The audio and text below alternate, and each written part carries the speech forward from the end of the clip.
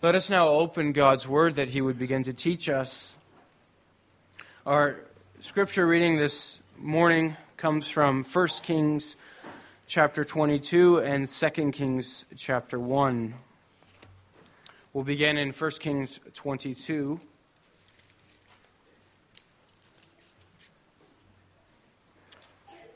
Verse 51. And we'll read through the end of 2 Kings chapter 1. If that reading selection seems odd, it's good to remember that the book of Kings was originally one book. It was just divided into two for practical purposes because you can only make scrolls so big. And so it is meant to be read as one book. So we begin then in 1 Kings chapter 22, verse 51. Ahaziah, the son of Ahab, began to reign over Israel in Samaria in the 17th year of Jehoshaphat, king of Judah, and he reigned 2 years over Israel. He did what was evil in the sight of the Lord, and walked in the way of his father, and in the way of his mother, and in the way of Jeroboam the son of Nebat, who made Israel to sin. He served Baal and worshipped him, and provoked the Lord, the God of Israel, to anger in every way that his father had done. After the death of Ahab, Moab rebelled against Israel. Now Ahaziah fell through the lattice in his upper chamber in Samaria and lay sick. So he sent messengers telling them, "Go inquire of Beelzebub, the god of Ekron, whether I shall recover from this sickness." But the angel of the Lord said to Elijah the Tishbite, "Arise, go up to meet the messengers of the king of Samaria, and say to them, Is it because there is no God in Israel that you are going to inquire of Beelzebub, the god of Ekron? Now therefore, thus says the Lord, you shall not come down from the bed to which you have gone up, but you shall surely die." So Elijah went. The messengers returned to the king, and he said to them, "Why have you returned?" And they said to him, "There came a man to meet us, and said to us, Go back to the king who sent you, and say to him, Thus says the Lord, Is it because there is no God in Israel that you are sending to inquire of Beelzebub, the god of Ekron? Therefore you shall not come down from the bed to which you have gone up, but you shall surely die." He said to them, "What kind of man was he who came to meet you and told you these things?" They answered him, "He wore a garment of hair with a belt of leather about his waist." And he said, "It is Elijah the Tishbite." Then the king sent to him a captain of 50 men with his 50. He went up to Elijah, who was sitting on the top of a hill, and said to him, "O man of God, the king says, Come down." But Elijah answered the captain of 50, "If I am a man of God, let fire come down from heaven and consume you and your 50. Then fire came down from heaven and consumed him and his 50. Again the king sent to him another captain of 50 men with his 50. And he answered and said to him, "O man of God, this is the king's order. Come down quickly." But Elijah answered them, "If I am a man of God, let fire come down from heaven and consume you and your 50. Then the fire of God came down from heaven and consumed him and his 50. Again the king sent the captain of a third 50 with his 50. And the third captain of 50 went up and came and fell on his knees before Elijah and entreated him, "O man of God, please let my life and the life of these 50 servants of yours be precious in your sight." Behold, fire came down from heaven and consumed the 2 former captains of 50 men with their 50s. But now let my life be precious in your sight. Then the angel of the Lord said to Elijah, "Go down with him. Do not be afraid of him." So he arose and went down with him to the king, and said to him, "Thus says the Lord, because you have sent messengers to inquire of Beelzebub, the god of Ekron, is it because there is no God in Israel to inquire of his word? Therefore you shall not come down from the bed to which you have gone up, but you shall surely die." So he died, according to the word of the Lord that Elijah had spoken. Jehoram became king in his place in the 2nd year of Jehoram, the son of Jehoshaphat, king of Judah, because Ahaziah had no son. Now the rest of the acts of Ahaziah that he did, are they not written in the book of the Chronicles of the kings of Israel? So far, the word of God. As we reflect on what we've read, let's sing together from Psalm 37, stanzas 12 and 14 through 16. The text to which we'll be giving our attention this morning is 2 Kings chapter 1. You can see it's a contained unit, and so we'll keep the whole chapter as our text. Brothers and sisters in our Lord Jesus Christ, we come again to the book of Kings where we were many months before, and the goal is to continue working through the book of Kings for at least the next several months. As we step back into it then, it's good to reflect on the goals that we had when we came into the book of Kings the first time around, or through the first part of the book of Kings. Our goals are, in the first place, our greatest goal is to get to know our God better by seeing His hand at work in history. 75% of the Bible is made up of historical narrative. That's the majority of our Bible, telling stories about the things that God has done in history. And so these things are valuable for us simply to reflect on, to get to know our God better. We also do this because we want to learn to see ourselves in God's story as well. As you reflect on what God has done in the past, you can see more clearly what God is doing in the present. And as you reflect on the role of God's people that they had in those times, we begin to see more clearly the role that God has for us in our time. We're in a different chapter, but we're still in the same story of God's redemption. We also read these stories because they contain warnings that we have to learn, that history can teach. There's the old phrase that if you don't know your history, you're bound to repeat it. And finally, we want to also study these because there are examples of faith in these stories, examples of faith from our brothers and sisters in that time. And we can and we should learn from them. That's what the book of Hebrews very clearly teaches, especially in Hebrews 11 and 12, describing the examples of faith and then teaching us to look ultimately to Jesus, the author and perfecter of both their faith and ours. And so we do well to also consider the lives of faith from God's people in that time and consider what can we learn from them.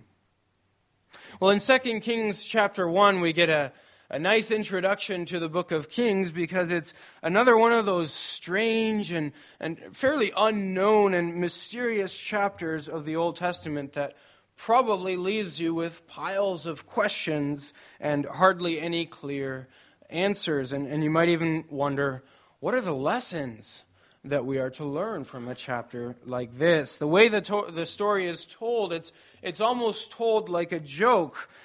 You have so many of those jokes where one person walks into a bar and something happens, and then the next person walks into a bar, and then the third person, that's where the punchline is at. The way the story is told, it almost reflects that pattern, except that there's no punchline at all. It's deadly serious all the way through. And so we're left wondering, what does this story tell us about our God? For that matter, what does this story tell us about the value of human life? God sending fire down from heaven, consuming 51 at a time. In so many places in Scripture, we're told that human life is sacred and valuable because we're made in the image of God. Does this story contradict that teaching? It's certainly been accused of contradicting that teaching. So there are questions that are certainly left with us as we reflect on this chapter. It all begins with Ahaziah, the son of Ahab, through Jezebel. At this point, we can rejoice, if you remember back from 1 Kings, we can rejoice that at least the reign of King Ahab is finally over. But now we quickly realize with his son Ahaziah that the apple didn't fall far from the tree, as the saying goes. 1 Kings 22 tells us that Ahaziah did evil in the sight of the Lord and walked in the way of his father and in the way of his mother Jezebel and in the way of Jeroboam the son of Nebat, who caused Israel to sin. It's a pretty bad starting point. So it seems like everything that went wrong with Ahab starts all over again with his son Ahaziah, as these things so often do from one generation to the next. Well, 2 Kings 1 is the only chapter that we have that tells us about Ahaziah's life, and we don't really get to learn anything about what Ahaziah accomplished during his reign.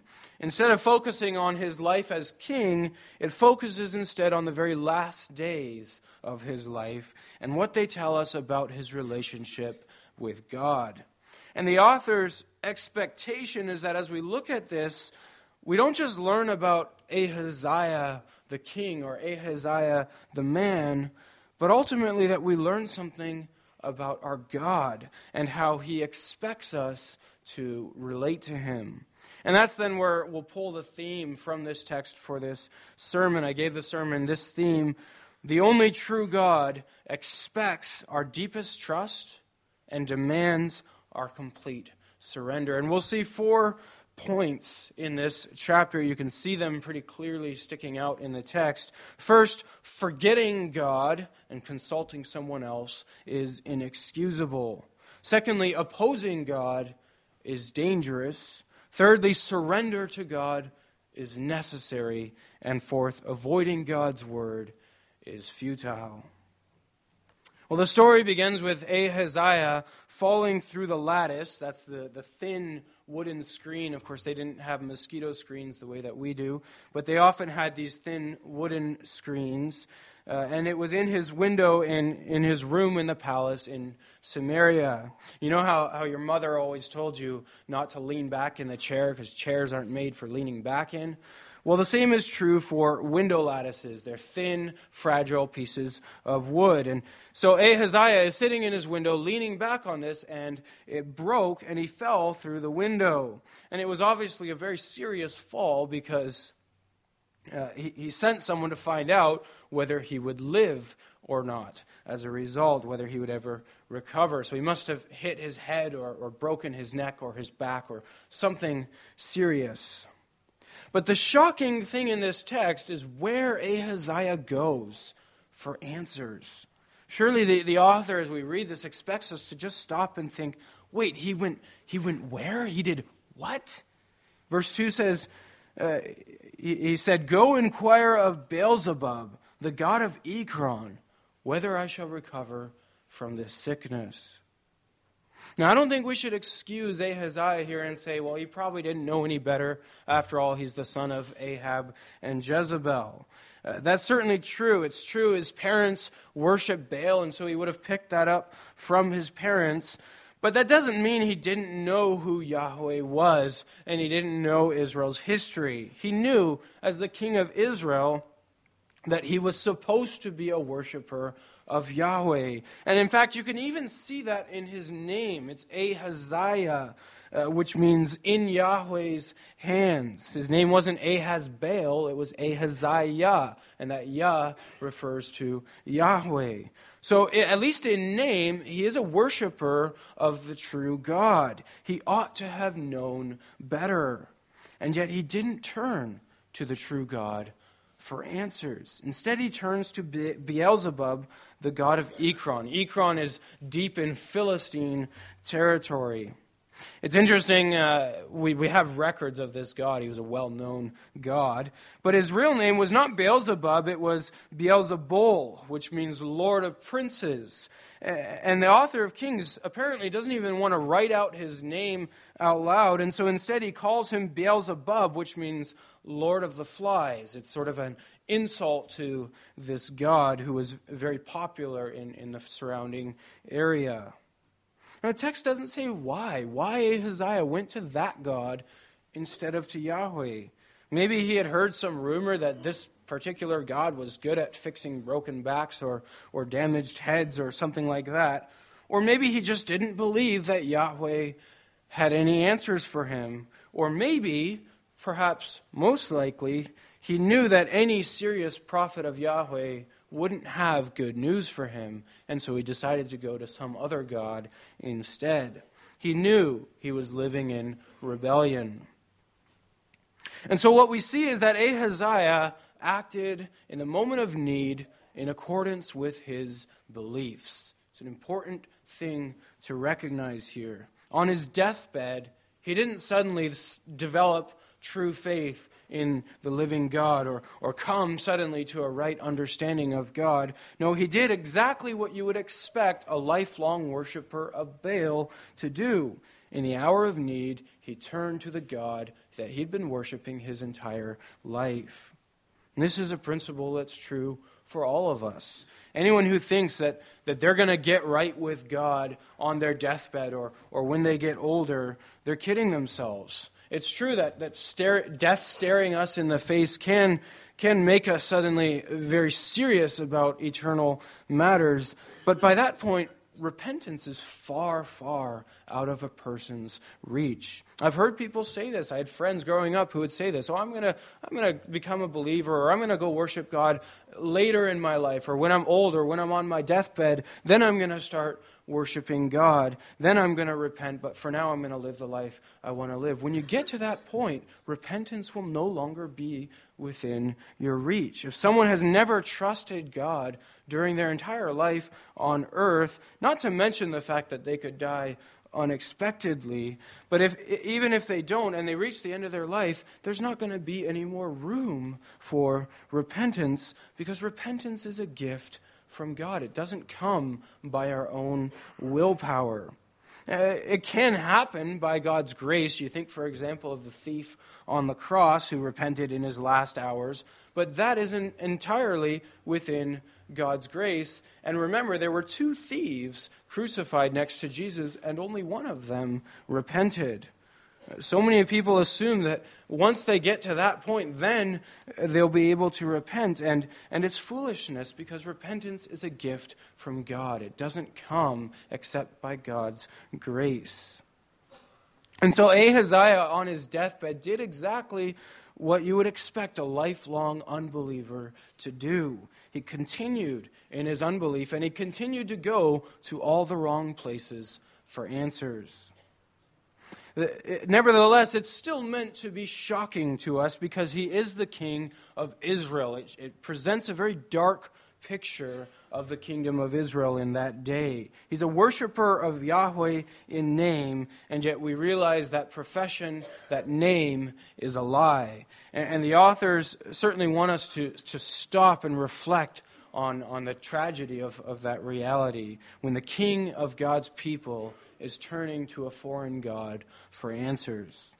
And that's why God sends Elijah to Ahaziah's messengers. And the message that he brings is also very clearly the big message of the chapter, because you notice it's repeated 3 times, that question, in verse 3, in verse 6, and then again in verse 16. The question that God tells Elijah to ask Ahaziah is it because there's no God in Israel that you're going to Beelzebub, the god of Ekron, in order to inquire of him?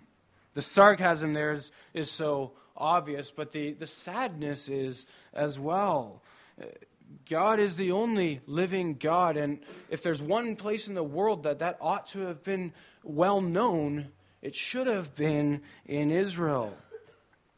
Surely an Israelite king would turn to the living God for answers, and yet tragically he does not.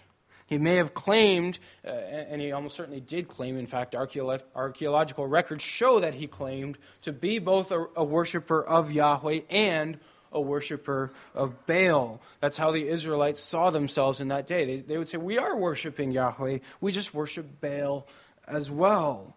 But in the hour of need, when we need answers, when we need somewhere to go, that's when our real God shows who he is.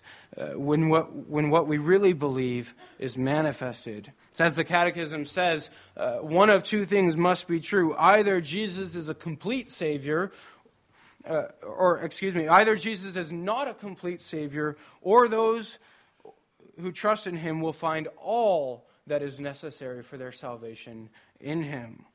Christ himself said the same thing. A man cannot serve two masters. Either he will hate the one and love the other, or he will be devoted to the one and despise the other.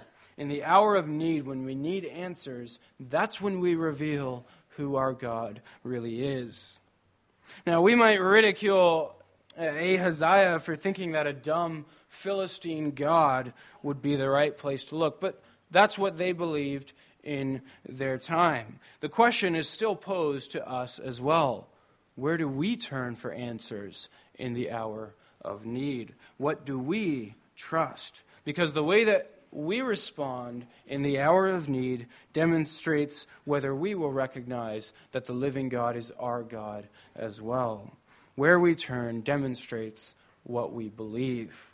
For example, how often is prayer our first response in the hour of need, when crisis strikes or when questions come crashing into our lives? Is prayer the first place that we go? Or is prayer something like a last resort?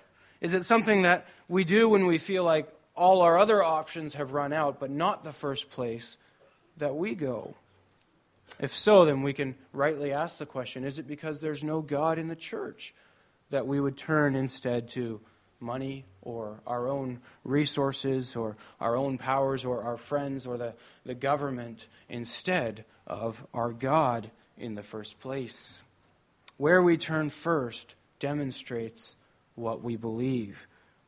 Where do we turn for answers to our culture's demise? Is our first response to pray to the sovereign Lord who rules over nations?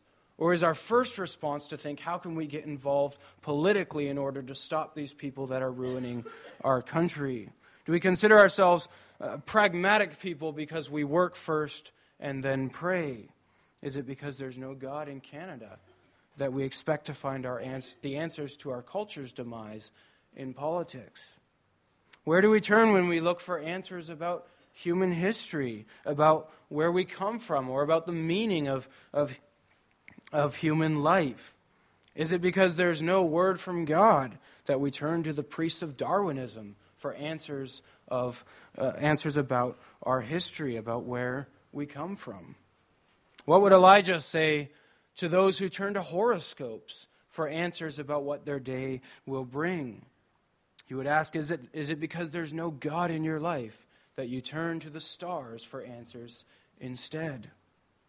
Or let's be even more practical. What about secular counseling?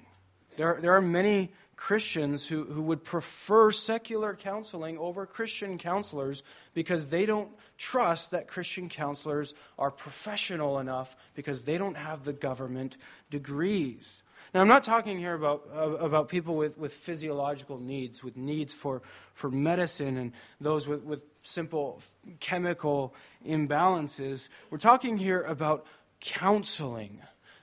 The sad reality is that there are many Christians who fall for the lie of professionalism, who trust in those government degrees and walk right past the Christian counselor's office because they don't believe that the Bible has the answers that they need, and they need professionals to give the answers instead. They trust the world for the real answers. God's word can suffice to encourage on the fringes and the margins of our lives, but the world has the real answers in the hour of need. We need to recognize the field of psychology is more religious than it is scientific. Psychology is a spiritual field. In fact, the very term psychology means the study of the soul. And entire approaches in the world to psychology are based on the assumption that there is no God and there is no such thing as sin. And therefore, many of the answers that are given are answers that would encourage you to pursue a life of sin. They don't factor in the reality of the brokenness of this world and the ugliness of sin and the holiness of God. Where do we turn for answers in the hour of need? Where we turn first demonstrates what we put our trust in. Forgetting God, as Ahaziah did, is inexcusable. God refused to tolerate the fact that Ahaziah went somewhere else first. Now, it's not that one cannot pursue answers in God's world. It's not that the world, even the unbelieving world, cannot stumble upon the truth. They certainly can in certain areas. But that can only be done as Christians in the context of trusting God, of accepting His word, and turning first to Him for the answers, and turning first to Him in prayer. If we trust the answers of godless religions or godless philosophies above God's word, that is idolatry. And the book of Kings shows us again that that is inexcusable. Our God is a jealous God. So that's our first point then. Forgetting God is inexcusable. Second, we see that opposing God is dangerous. That's what Ahaziah does next. In that respect, he's really even worse than his father Ahab. Every time that Elijah confronted Ahab, you think of after Ahab had innocent Naboth executed, Ahab did respond aggressively towards Elijah initially, but he did eventually submit to him, and God even, at least in one case, had mercy on Ahab. But now that his son is on the throne, we see an even more aggressive, opposing attitude towards God. Elijah confronts Ahaziah, and he goes and sends soldiers to go and arrest Elijah. Now, maybe Ahaziah was the sort of son who thought that his father was a weakling and was too soft on those prophets of God, and now that he's in charge, he's going to see to it that they're put away for good. And whatever his reasoning is, he sends these soldiers after Elijah. And the soldiers find Elijah sitting at the top of a hill. The captain comes forward and orders Elijah in the name of the king. You notice he uses the authority of the king. He orders him to come down. And Elijah responds, "If I am a man of God, let fire come down from heaven and consume you and your 50." And the text says that's exactly what happened. Well, amazingly, the king sends another captain of 50 men. And it's hard to imagine what was going through their minds. Maybe they didn't believe that what they heard from the first group, however, the rumor made its way back to them. Maybe they simply didn't believe it, or maybe they thought, as many people did, that the gods of those days were limited in their powers. They can send fire down once, but then they sort of have to recharge the way it works in computer games. They thought a lot about the gods in those same terms. They have limited power. And so the second captain comes to go and arrest Elijah. And the second captain's order is even bolder. He says it even stronger. The king says, "Come down and do so quickly." Well, Elijah responds the same way to him. And again, fire from heaven fell on this man and his soldiers. Now, some people, when they read a chapter like this, they're going to object that this can only be the stuff of legend. It couldn't have actually happened. And because we live in our modern age of science and skepticism, it can be tempting even for us to read a chapter like this and dismiss it as mere legend. Well, in the end, it comes down to what we believe about our God. Do we believe in a God whose hand is still busy and active in this world? Do we believe in a God who created the universe and everything in it and acts within that universe to accomplish His purposes, sometimes by sending fire, sometimes by sending angels, sometimes by blinding the eyes of His enemies? The fact is, that's the God of the Bible, and that's the God that we're going to see in the next many, many chapters of the book of Kings. We're confronted with a God who works miracles, and if we dismiss it from the outset, we're not going to be able to see our God in the pages ahead. This is the God of Scripture. And so how we regard a chapter like this really comes down to what we believe about our God. The fact is, God has throughout history worked in miraculous and stunning ways in history. And Scripture from front to back records these ways. And He still does work in these ways. Perhaps some of you have experienced God's miraculous hand at work in your lives. There's no scriptural basis for the belief that many modern Christians have that God doesn't work in these ways any longer. There's nowhere in Scripture that teaches that. In the West, our eyes can so easily be blinded by the skepticism of our age, by the materialism of our culture. And this is why it can be so helpful for us to be involved in the mission fields and to follow those updates and to stay in contact with those missionaries, because outside of our culture, this is not regarded as a controversial fact that God works in powerful and miraculous ways. You think also of Christians, the stories of Christians who have experienced persecution and have seen God's hand in particularly special and miraculous ways, as God is all the more near to those who suffer for His name's sake. They not only will see Satan and demons at work in ways that we often are blinded to, they also have the privilege of seeing God at work in miraculous ways that we often don't see because our skeptical culture teaches us right from childhood to not see them and to dismiss them. Now, some people don't struggle with so much the legendary nature of this chapter as much as the ethical dilemmas presented by this chapter. Many people, when they read a passage like this, they object, and many of the commentaries that I read preparing this object that this chapter devalues human life. Well, make no mistake about what's happening in this chapter. Ahaziah wasn't just going in to haul in Elijah for a nice chat, a good old talk. He was arresting him in order to have him killed. You don't send a commander of 50 soldiers in order to bring someone in for a good talk.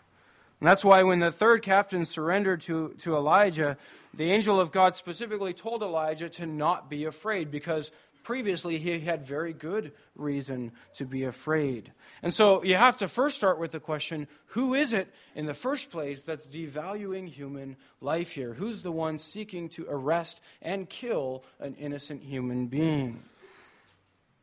Well, with these soldiers, Ahaziah is declaring war on God and on God's prophet.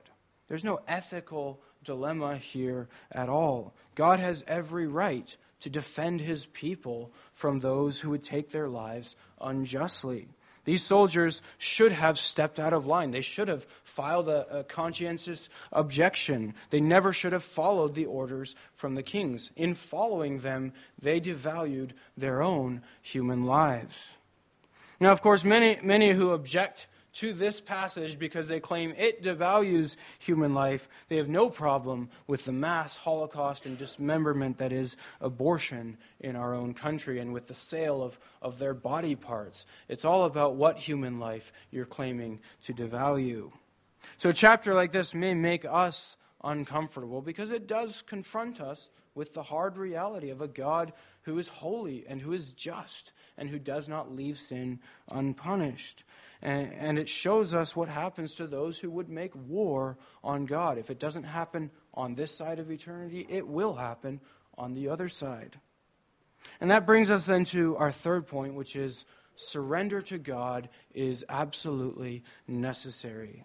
The third captain does what the other two should have done. And you notice he's the only one who actually speaks of the value of human life. He pleads with God, let our lives be precious in your sight. Human life is valuable. It's sacred even because we're made in God's image. But human beings who make war on God forfeit their lives to Him. So the captain does what the other two should have done. He recognizes the value of his life and theirs, and he surrenders their lives then to God. So he pleads with Elijah in verse 13, O man of God, please let my life and the lives of these 50 servants of yours be precious in your sight. Behold, fire came down from heaven and consumed the first two captains of 50 with their 50 men. But now let my life be precious in your sight. That's what surrender to God looks like. He pleads for mercy.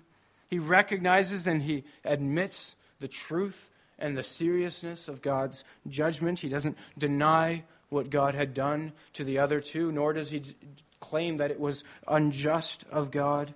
And then he begs God to see his life as valuable. That's what it means, really, to recognize the value and the sanctity of human life. To know that God's honor still has the greatest value, and that if we love human life, we will in the first place submit it to God's honor. Now notice he also says, my life and the life of these 50 servants of yours. So not these 50 servants of mine, but he even surrenders his authority to Elisha. He says these 50 servants, to Elijah.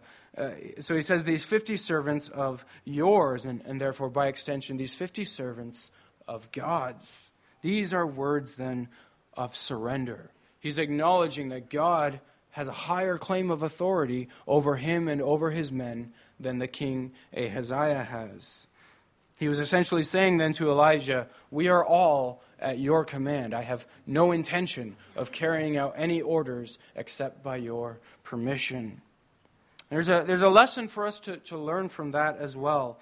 When wicked rulers set themselves against God, then those under them, especially those in government or those in the military, they have the right and even the duty to pledge allegiance to God rather than to men. That's exactly what this captain does. And you'll notice this captain doesn't resign from his position. That's the way that many Christians today would argue that public officials ought to respond when they're given orders from the government to go against God's law, that they ought to simply resign. That's not what this captain did. He held his position, but surrendered it to God.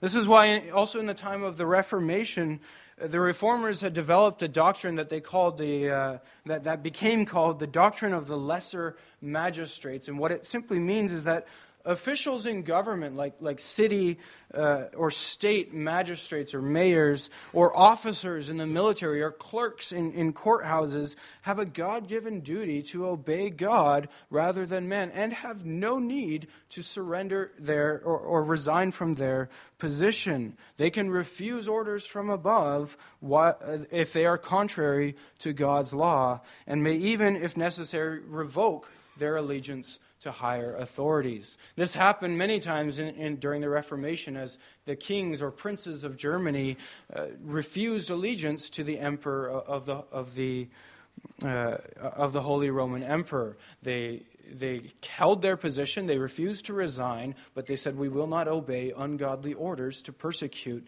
the evangelical church.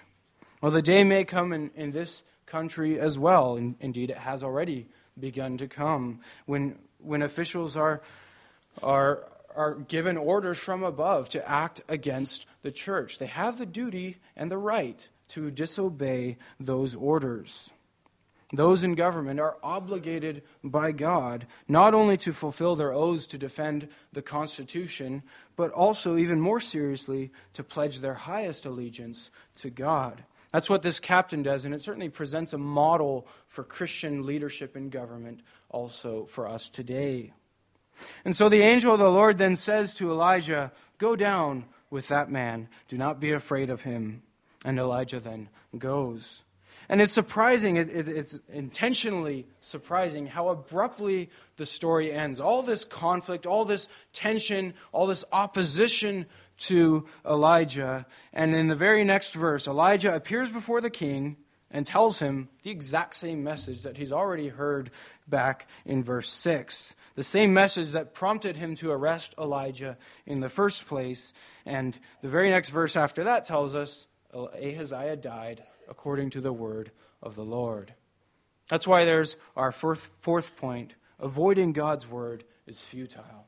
It's what Ahaziah did from the beginning of the chapter to the end. He hated the message that Elijah would bring. He demanded Elijah's arrest, and in the end, all he got was the same message, and then he died, exactly according to the word of the Lord.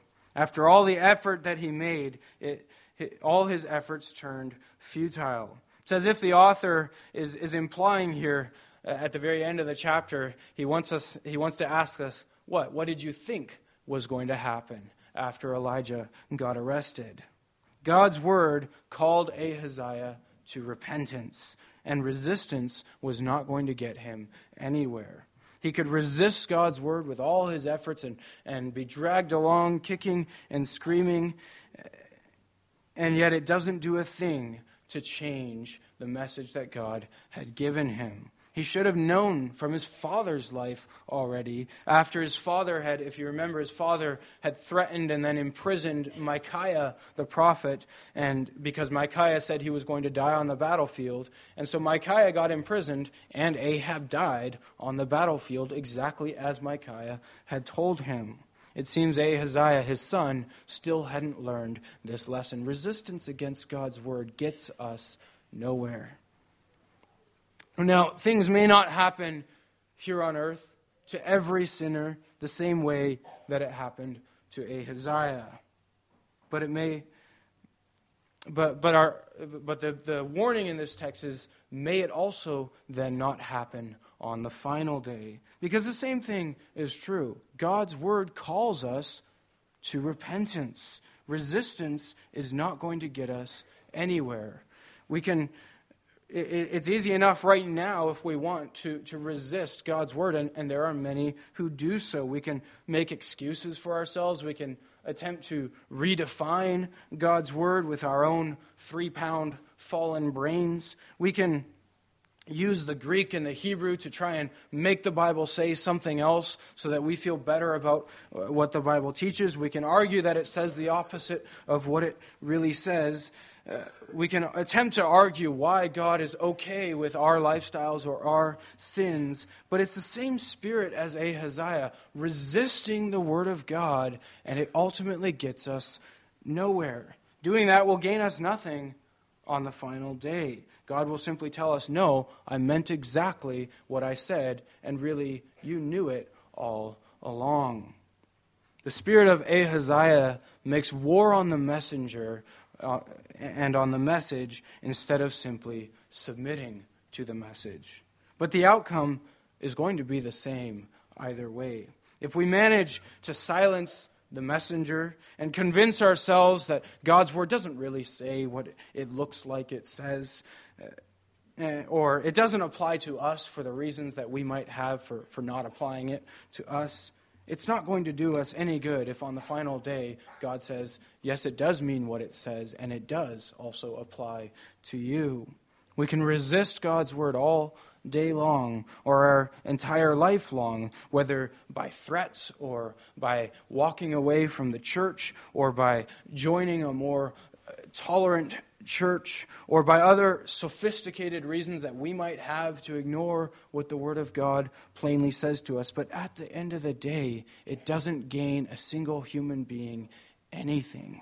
We can't change God's mind. We can only repent when He calls us to repent. That's our only option, repentance and forgiveness in Christ. And now, before it's too late.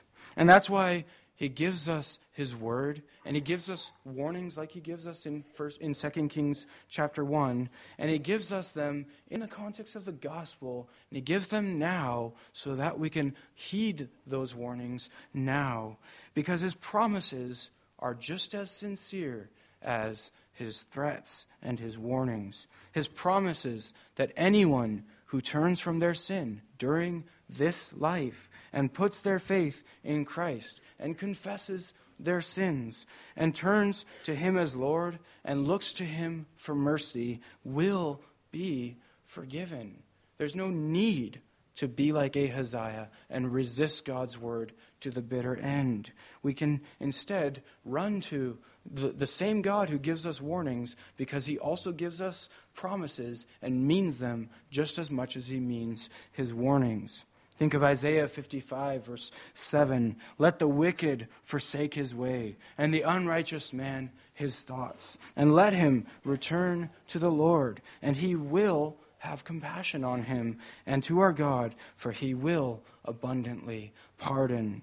He gives us His word now to warn us, because he means his promises as much as he means his warnings. And he doesn't warn us in order to condemn us. He warns us in order to turn us back to him in repentance. And those who truly are his sheep will do so. Well, Ahaziah apparently was not one of those sheep, at least as far as we can tell. As the rest of the story of Kings shows, there's a continued downward spiral in the kingdom of Israel. But even in those dark times, it's important to recognize that God was still very much at work. He worked through his servants like Elijah and through the many others in that day who did not bow the knee to Baal, as he reminds us all the way back in 1 Kings 19. And those men and women, we can only imagine how they must have prayed for their church and for their nation. They prayed for repentance, and they prayed for the coming of the Messiah. The prophets who wrote this record also of Israel's kings, they also looked persistently ahead to the day when that Messiah, that Savior, would come. They knew that he would come. They trusted God's promise that he would come, and they prayed hard for it. And we know, of course, he did come as Jesus Christ, the Son of God, living the life that we should have lived in order to die the death that we deserved to die, and to rise again, to ascend, to be the king that Ahaziah never was, never could be, to establish his church, and to call even the far-off lands like Canada to repentance and faith in him. So brothers and sisters, let us then look to the King and the Savior that God has sent, confident that his kingdom of righteousness will grow, and his church will grow. And we have the privilege of being members of that kingdom. And so let us, as members of that kingdom, not be like Ahaziah, but instead submit ourselves to his will and keep our minds and our hearts sensitive and open to hearing the warnings of God's word if he should choose to warn us. Far better that he rebuke us now so that we turn back to him and find his grace than that we should perish in our stubbornness like someone like Ahaziah. He expects our deepest trust, and he demands our complete surrender. And when we do, we have the privilege and the pleasure of being his loyal, faithful servants as part of the kingdom that he is building. Amen.